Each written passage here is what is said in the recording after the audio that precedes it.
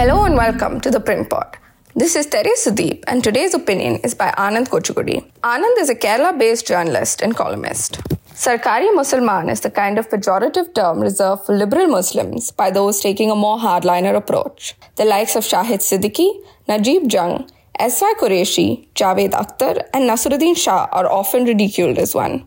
And it is instructive that Zamiruddin Shah, with an illustrious career in the military behind him, named his autobiography just that, the Sarkari Musalman. So it was surprising to hear of the Jamaat-e-Islami Hind, whose influence on the many hardliners taking potshots at liberal Muslims is palpable, start a dialogue with the Rashtriya Swayam Sevak Sangh, mediated by the same Sarkari Musalman. That there was an element of mystery to it only made things more interesting. The talks, originally held on 14 January, remained under wraps till a report appeared in the Times of India 10 days later. The JIH's mouthpiece in Kerala, Madhyamam, published a story in its inside pages on 26 January after it was reported in Delhi. But it wasn't until 14 February when the New Indian Express carried an interview of JIH's Secretary General T. Arif Ali that it blew up in Kerala. The next day, the Communist Party of India Marxist mouthpiece, Deshabhimani, had it on their front page, and the Marxists pounced upon it. The talks were a continuation of the dialogue initiated by the RSS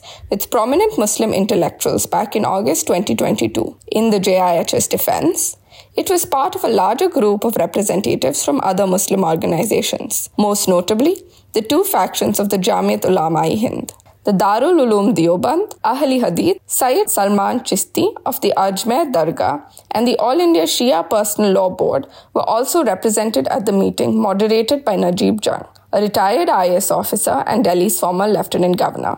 The reason the JIH-RSS dialogue spiraled into a major controversy in Kerala is because of the strident positions of the JIH itself. It is not uncommon for the JIH to audit fellow Muslim organizations in its attempts to take the moral high ground. Despite being numerically insignificant in Kerala, JIH has always managed to punch above its weight with its news channel and other publications. It has also taken a very dismissive position on talking with the RSS in the past. In fact, as recently as December, the JIH's publications had come down heavily on the Kerala Nadavatul Mujahideen for extending an invite to BJP leaders P.S. Sridharan Pillai and V. Muralidharan for its 10th annual conference held in Kozhikode. The JIH, which has always positioned itself as an ideological counterpoint to the RSS, hadn't bargained for the collective onslaught it received. Kerala Muslims, Sunnis by and large, owe their allegiance to the Samasta Kerala Jamiatul Ulama, mononymously referred to as Samasta, split into the E.K. Abubakar Musliar and the A.P. Abubakar Musliar factions.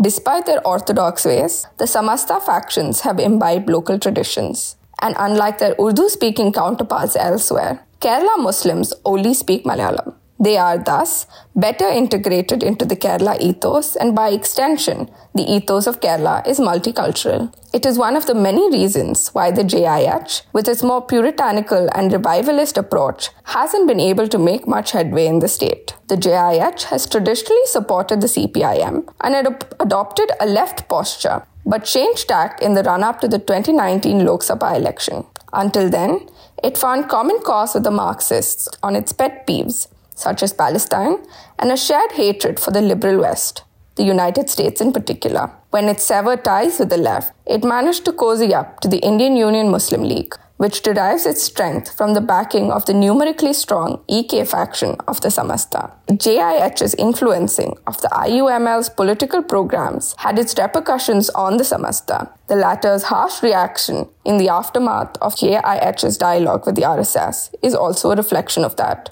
As for the CPIM exploiting the dialogue, apart from trying to deflect from the pressing issues, it is very much a continuation of the politics that has played out in Kerala since the local body polls of 2020, casting the JIH as a threat to secularism by harking on its theocratic origins and by attempting to paint the IUML with the same brush. The Left Democratic Front has managed to sow seeds of doubt in the secular electorate of Kerala, with consequences for the Congress-led United Democratic Front, as evident from the results of the 2021 Kerala Assembly election. It is another matter that all this will be conveniently sidestepped if the JIH were to extend its support to the LDF tomorrow. It was only recently that the JIH-promoted Media One channel bestowed Chief Minister Pinarayi Vijayan with the Face of Kerala award, upon receiving which he made common cause with them despite political acrimony. The JIH sent Malik Motassem Khan, one of its 13 secretaries, in the initial round of dialogue with the RSS. And there is an understanding to continue the talks with more prominent leaders expected to represent these organizations in the future. The reactions of other Muslim organizations in Kerala have been of note. Howsoever minor the JIH's presence might be as a representative of Muslims, it is the only such organization to command a presence both nationally and within Kerala. Some of the reactions from the representatives of fellow Muslim organizations pointed to frustration at not being invited.